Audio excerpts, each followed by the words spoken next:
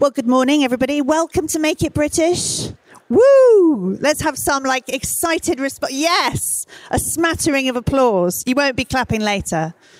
Okay, so we've got an action-packed day for you here.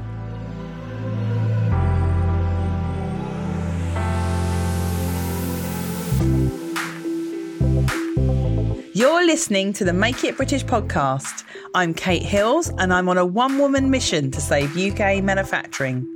I invite you to join me every Tuesday and Friday when I'll be sharing the stories behind some of the best British-made brands and UK manufacturers and offering you advice on making in the UK. Let's crack on with the show.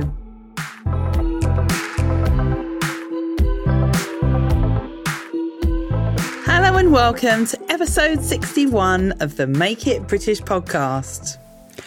Well, the event is finally over.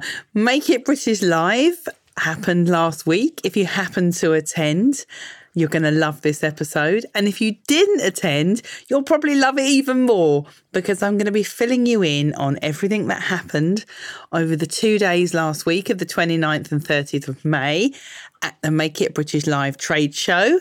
It was our 6th edition of the event and we moved to a new venue this year at the Business Design Centre.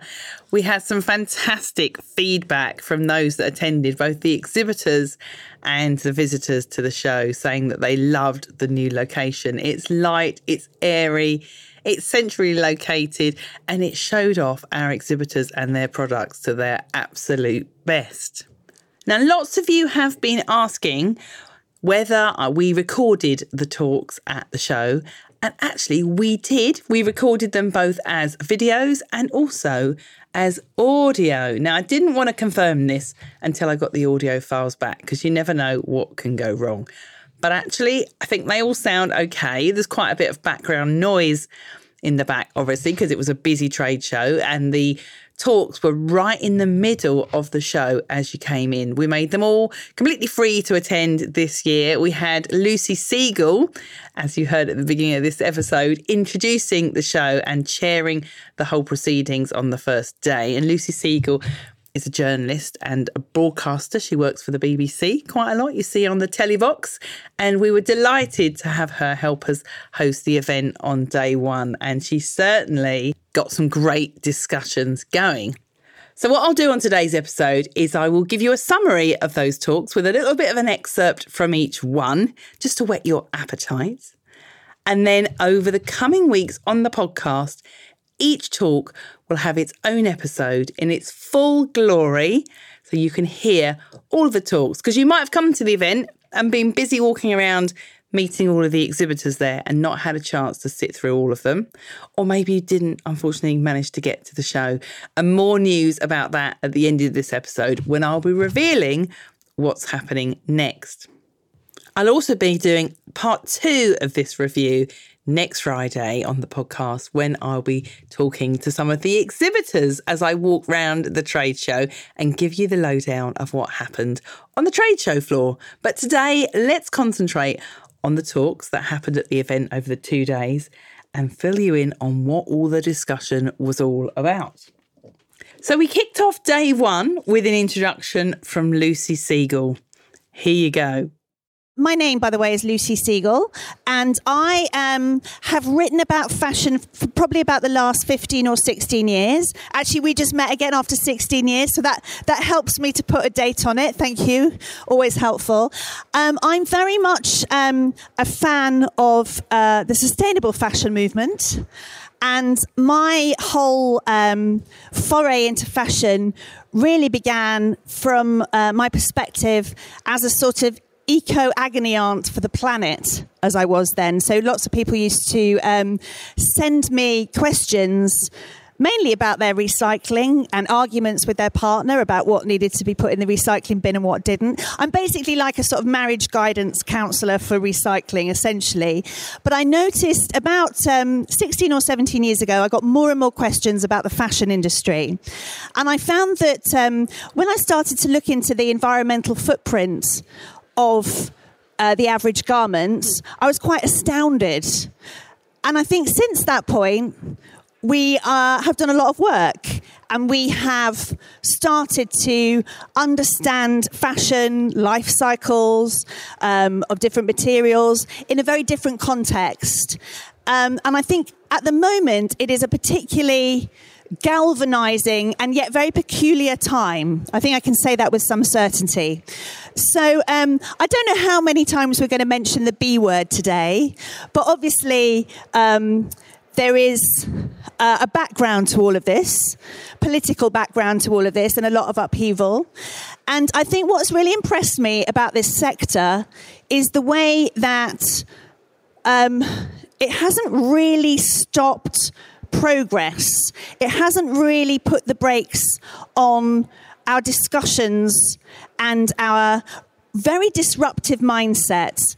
So Make It British is a very important part of the sector calendar, I think.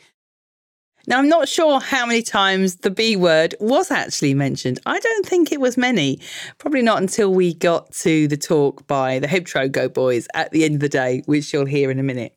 But the first talk of the day was from Kate Dawson at the All-in-One Company, Kate had been a speaker at our first ever Make It British live event, which was actually called Meet the Manufacturer back then in 2014. And she came back to the show this year to tell her story and how it had evolved, and all about how she set up the All-in-One Company. After setting up the business in the October 2008, by the Easter, he'd actually told me he was actually going to close the factory because he wasn't getting enough orders from his other customers. So it was either close down the All-in-One Company or launch my own factory, which is not what I wanted to do at all, but it's what I had to do to keep the business going. So I found a little unit in Ashington. I found 3 members of staff, 2 machinists and 1 cutter. And with their skills and my drive, we were able to start the All-in-One Company in 2009 and have our own premises. It's the most amazing feeling in the world when you've got control, when you can actually deliver to your customers what they want. Next up was Barbara Burton, who is the founder of a business called Behind Bras.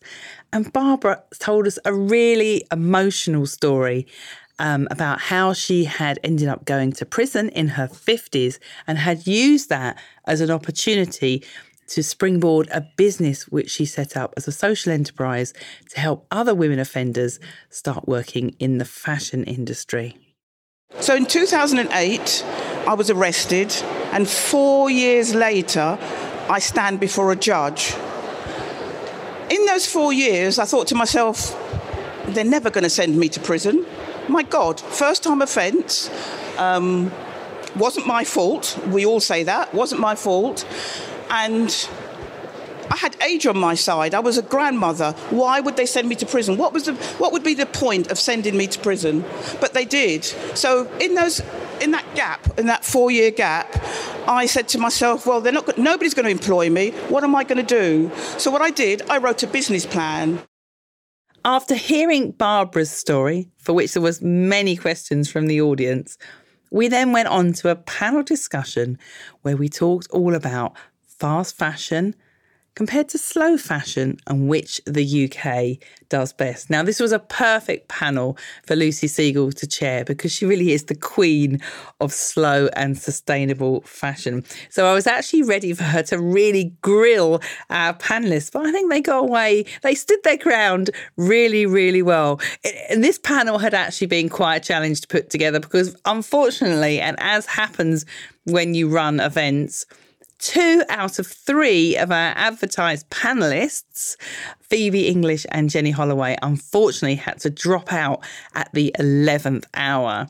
But in events, where there is a will, there is a way. And we luckily found 3 lovely ladies to step in their place. And this ended up being an all-women panel. And the panel in the afternoon ended up being an all-men panel. And some people did make a comment about that.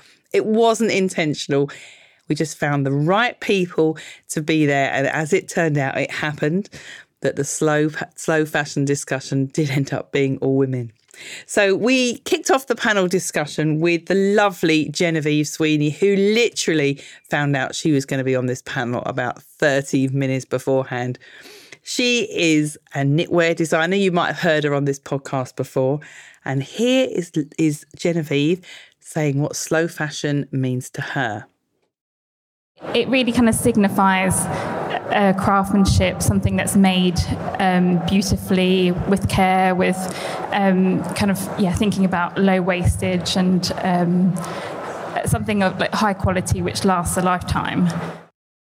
In contrast, we had Julia Redman on the same panel, who is a buying director at M&Co. And we had Julia on the panel to represent fast fashion or fast response. And that is one of the reasons many people make in the UK, so that they can get a fast response. So what did Julia have to say about this? And I think in terms of the fast versus slow fashion element of this conversation, I very much sit in the middle. I believe there's room for both. It's just about the way we manage both of those things through our industry and the way we deal with it in an ethical and sustainable manner. Also joining us on that panel and stepping in for Jenny Holloway was Caroline Ash. Caroline actually runs Jenny's factory at Fashion Enter in North London. She is the factory manager there. So she was perfect to be able to talk about how their factory operates in a fast fashion world. And this is Caroline's comment about what the difference is between fast fashion and fast response and how the two often get mixed up. Fast fashion doesn't have to be bad quality. Fast fashion just means that you can buy smaller quantities and then you can repeat into it. So you're not wasting, you're not marking down the price of your garments, they're not going into landfill. So we make little and often. And then our other lovely lady on this panel was the delightful Henrietta Adams from Henry London. Now, for those of you who don't know the brand Henry London, it's really worth checking out. She does beautiful made in London organic clothing. So she also had lots to say about fast fashion versus slow fashion and what that meant to her brand. We sell direct to consumer online and through our shop, and it's a very small range of timeless products, and my commitment is sustainable production and quite specifically using organic cotton and making here in London. Fast forward to the afternoon and we had our second panel of the day, which is where we discussed craftsmanship and technology and how they could exist together. So one of the people on our panel was Professor Stephen Russell, who is part of the Future Fashion Factory and he works at Leeds University. And here's what he had to say on the subject. And it's about converging the newest advanced textile technology and digital technology in the fashion industry to add value. It's for value creation purposes, and it's really dealing with the need to reduce the time it takes to develop product, so reducing our lead times and also reducing waste in a commercially practical way. So that means shortening the time it takes us to develop new products. So those product development cycles can be very long in some cases, particularly in the high value luxury end of things, which is what we do very well in the UK. And the technology that we're developing is capable of reducing the time it takes for those products to be developed. But also, what we're also doing is harnessing UK manufacture and design talent to do that. So hugely reducing geographic supply chains to make product that can't be made anywhere else effectively well. Also on that panel was Nick Kite, the MD of Geeves and Hawkes on Savile Row. Now, where does a Savile Row tailor fit into a panel discussion about technology, you might be thinking? Well, this is what Nick had to say about technology and how they're integrating it into their business. Even though we are a bespoke tailors, very, very a heritage brand, we are working very, very hard to be as relevant as possible to the current consumers. Because if we don't prove our relevance, we die. And you'll be surprised, or maybe not surprised, to hear that we are actually very open to using technology wherever possible, because fundamentally our number one priority as a retailer is to give our customers the best possible service. And what I'd say is, even though we've got bespoke cutters and bespoke tailors in the basement at number 1 Savile Row today, working away, wherever possible around them, and actually even in the customer interaction itself, if we can utilise the latest technology to improve everything from the service and experience to the lead time, then we have to do that to remain relevant. Also on that panel was Andy Ogden from English Fine Cottons, who you may have heard on this podcast a few weeks ago. He had plenty to say on making in the UK and craftsmanship as well. So when you look at the CMT operations of the UK, they're generally underinvested.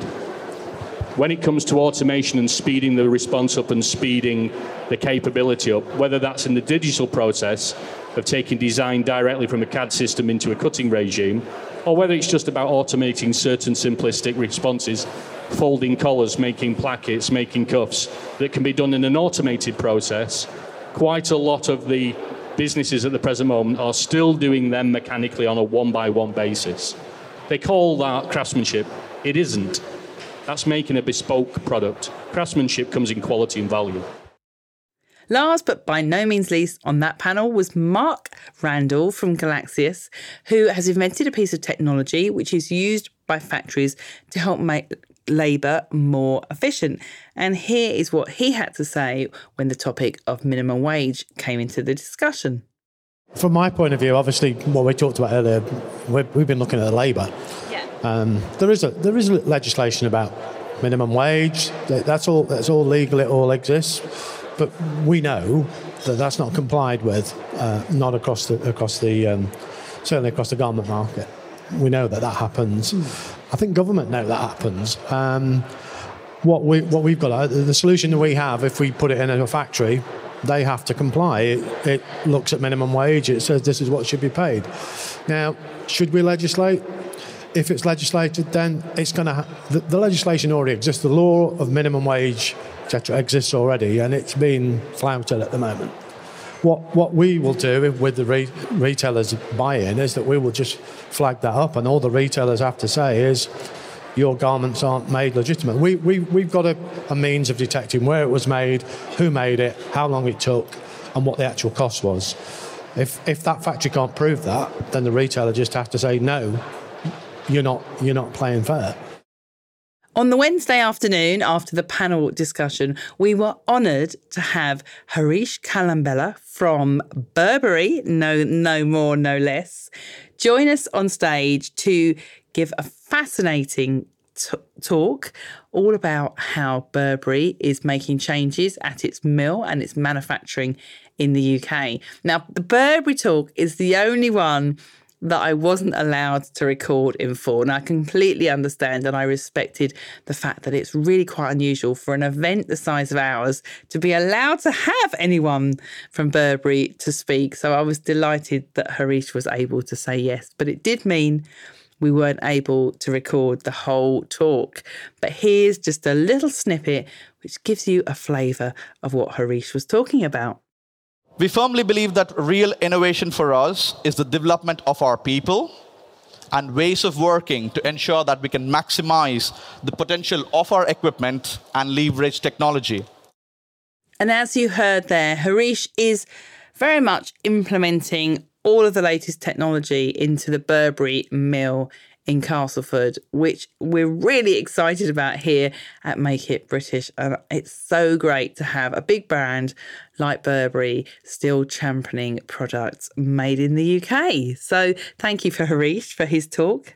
And then finally, on day one at the show, we were joined by Ed Oxley and Brant Richards, who did a talk all about how they made £1 million in Brexit Britain. Actually, that's Ed and Brant from Hebtroco. Now, I had so much great feedback about Ed and Brant's talk. You have to picture the fact they were actually holding beer whilst they were doing this talk. And, you know, rather than your standard conference fair, it was much more like you were at a comedy event and they were doing a stand-up comedy act. They were brilliant. They talked about how they set up the Hebtroco brand, which is a trouser brand made in England. And if you don't know them, then you're going to really love. This is a little snippet from their talk. You get the flavour of this and what it was all about and how they were on stage. They were brilliant. So it was a great act, because it really was just like they were an act to close the show on day one. When we started, making stuff locally was cool. Making stuff in Britain was cool. It was all great. We loved all that. And Facebook was going really, really well. And then all of a sudden, that thing happened. I'm going to put my hand up here and say I voted Remain. Edward, what did you vote? I voted Remain. You voted Remain. No, I wouldn't now. And and I remember very soon after that, we were... Hello, Hebtroco. Very soon after that, we were interviewed at Best of Britannia. And you didn't really know what was going on, did you? Type show. A little bit comedic. Well, and we'd gone because we wanted to try and sell stuff. We wanted to try and get some press. That's why we're here now. We want to try and get noticed so that people tell our story so we can sell some more stuff. Because we are a business. We're trying to make a profit. That's the important thing. And we went to this show and they were like, oh, Sky Live News thing, want to interview you. So like, yeah, definitely. Right, let's do it. Well, do they want to talk about the making of the clothes and this and that? No, they want to talk about Brexit. And like we try and be quite positive. But when the currency's done that, on the day that you've put your first order in to a German moleskin mill, because nobody in the UK actually makes moleskin anymore, and all your cloth costs have gone up 15%, that's a little bit irritating. It was a little bit difficult, but we're cool guys, it's fine. So when the Sky News, they were, whoa, how does Brexit affect your business? I said, Brexit, is that a breakfast cereal? We're just from the north of England and we're cracking on with it. Because at that point, you really hope that all it is, it's about a currency thing, because all our stuff is really run through Facebook, through these channels and funnels like Cambridge Analytica do and stuff like that, and you're trying to understand how you're going to work your marketing out going forwards. If you want to hear Brant and Ed's talk in full, then make sure you're subscribed to this podcast, because it will be going out as its very own episode and it's worth waiting for very, very soon.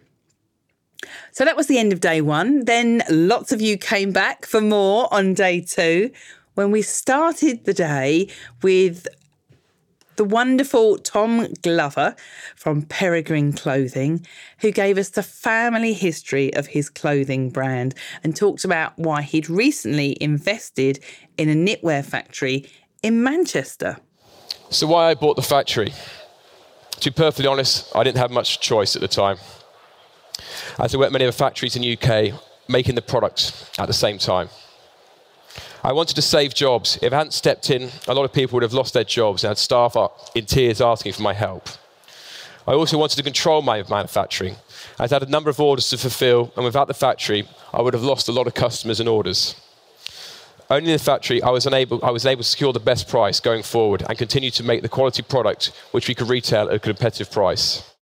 After Tom's talk, I chaired a panel with three of our exhibitors. We had David Williams from Stoll GB, the knitwear machine company, who actually have a manufacturing centre in Leicester where they make small quantities of knitwear for designers. We also had Diana Kekar, who you may have heard on Tuesday's podcast this week, talking about high-end garment manufacturing in London. And also Adam Robertson, who was from Colopsy & Co., who has also been on this podcast in recent weeks. And David, Diana and Adam joined me for this panel, which was entitled Small Batch Manufacturing, but ended up being a discussion as much about getting products made in the UK, but also setting up your own factory. Here's a little excerpt from that panel discussion with those three. So do you think sometimes there's unrealistic expectations from anyone making in the UK, thinking, if it's made in the UK, must be able to get it to yesterday? Massively. I think there is with custom stuff in general. It's this idea of making on demand, like we can almost press a button and stuff magically appears. It's not like that. I mean, there's still a lot of planning and effort that needs to go into it. I think it almost seems to be make on demand and custom stuff almost is like it's seen as being easier when in fact it's the most difficult way you can do business. Yeah. David, can you do one of a kind? With parameters. So the parent company that build the machines are now working towards what we call this 4.0. Yeah. And customised product is one of the biggest growth areas. And of course, when you're making garments, you get less returns because it's made especially for you. So now, with the likes of Unmade who have spoken to you now, there are ways of speccing a garment and making certain elements of that garment bespoke. So I think now if you look on Ralph Lauren's website, they've got now a sweater where you can influence areas of the sweater. So the base block is the same. Yeah. We might change stripe, we might put, I think this was quite a preppy sweater, and you can manipulate this on the website.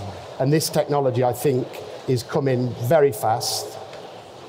It's important that you design within the technology to allow these things to happen. But in theory, everybody sitting here could have a sweater made with their name on it, and the knitting factory could receive the program, and one by one they would knit a different sweater. I think that's a good point about within parameters is probably the best phrase I've heard to used around that, because we're working with Strathclyde at the moment on virtual reality software for ordering as well, which should mean from a manufacturing point of view, our clients could see in real space what they were doing, the same sort of idea. Yeah. Pick zip colours and things like that. So those elements that are already changeable could be changed, but you wouldn't be able to do a completely new product each time. It'd be, you could change the lining colours and the zips and stuff like that, or add a clip on or something like that. Yeah. So it's definitely parameters is the key.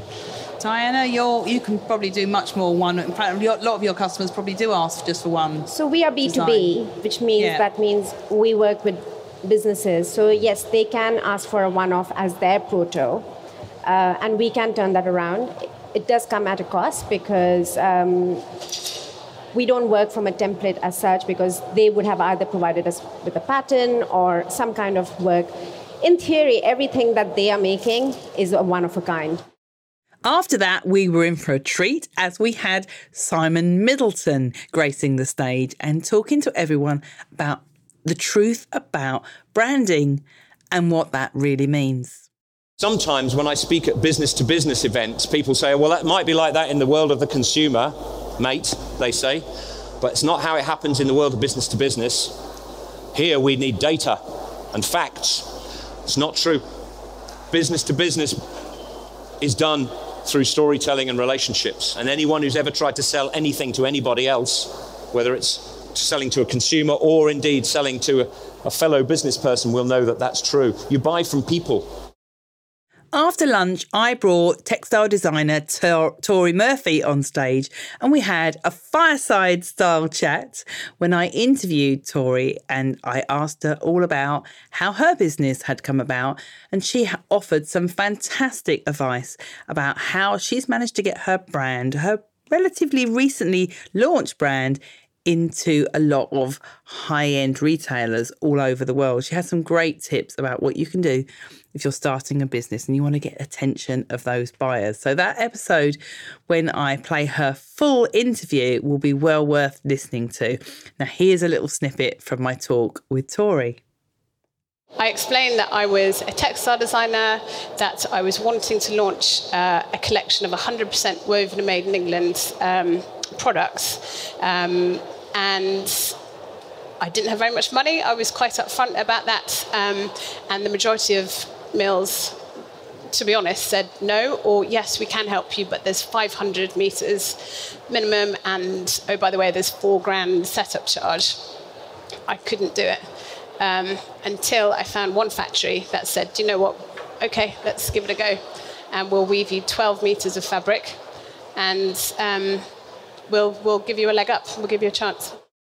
Now, if you are a designer like Tori or anyone who is manufacturing a brand and wants to understand about intellectual property and patents, Potter Clarkson, who are one of our exhibitors, are certainly the people to go to. They are a legal firm specialising in IP for the fashion and textile industry, and they did an amazing talk, which did include the B word, but was all about where you stand with IP and patents when it comes to Brexit.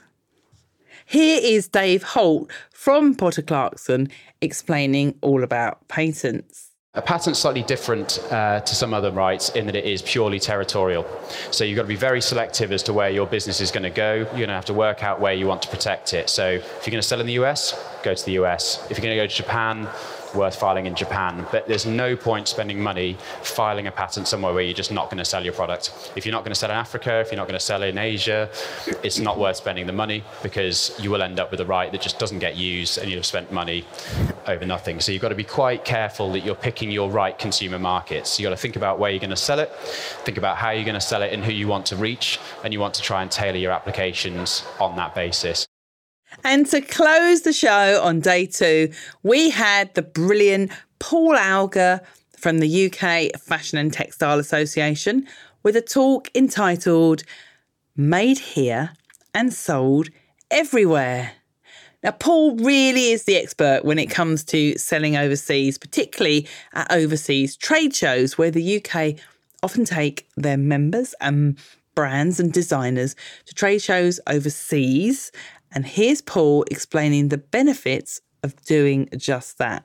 A lot of UK retailers won't buy from British brands until they see them globally. So if I had £1 for every time somebody was at a trade show in Paris and said, you wouldn't believe that I've been trying to get hold of, insert name of the buyer, but I've just seen them at this trade show in Paris. They've ignored me in London, but because I'm in Paris or Florence or Berlin, they're interested. They think I've arrived. They think I have something interesting to say. So it works. So that gives you a really good summary of what took place over the 2 days at the talks at Make It British Live. Next week, I'm going to be covering some feedback and some chat with some of our exhibitors. And all the talks you've heard snippets from today, apart from the Burberry one, will be played in full on future podcast episodes. So make sure you subscribe to this podcast and you'll be notified when they go out. Now, I said I'd give you a little announcement at the end of this episode about what we're doing with next year's show. Well, I know I'd said on this podcast a few weeks ago that we weren't going to be doing the big version of the event, but we've had such amazing feedback and everyone said you can't not do the trade show.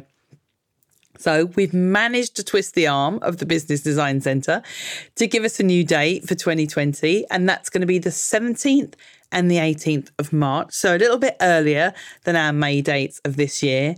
It's going to be bigger, it's going to be better, and it's going to include lots of different product areas and not just fashion and textiles, because we've gradually been We've gradually been gravitating towards different areas, and the feedback about that has been great. So we're going to be including more of that at the show going forward. So if you want to find out more about that, make sure you get on our mailing list, because we'll be telling everyone on the mailing list very soon once we get more details together about the show. But in the meantime, thank you for listening to this podcast. I know it's been a really long one. I hope the sound quality has been okay, because you have to bear in mind that a lot of these talks were recorded in a big echoey venue. So there is quite a lot of background noise, but I'm hoping that gives you some of the atmosphere of what it was like at the show. Until next time, bye-bye.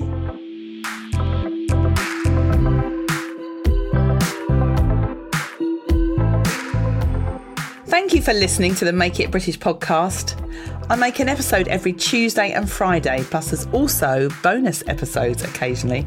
So don't forget to subscribe in your favourite podcast app so that you get notified every time a new episode goes live. And if you enjoyed the show, I would really love it if you left me just a little review on iTunes. The more reviews this podcast receives, the more people will discover it and the more we can spread the word about making in the UK. Thanks once again for listening to the Make It British podcast. Bye bye.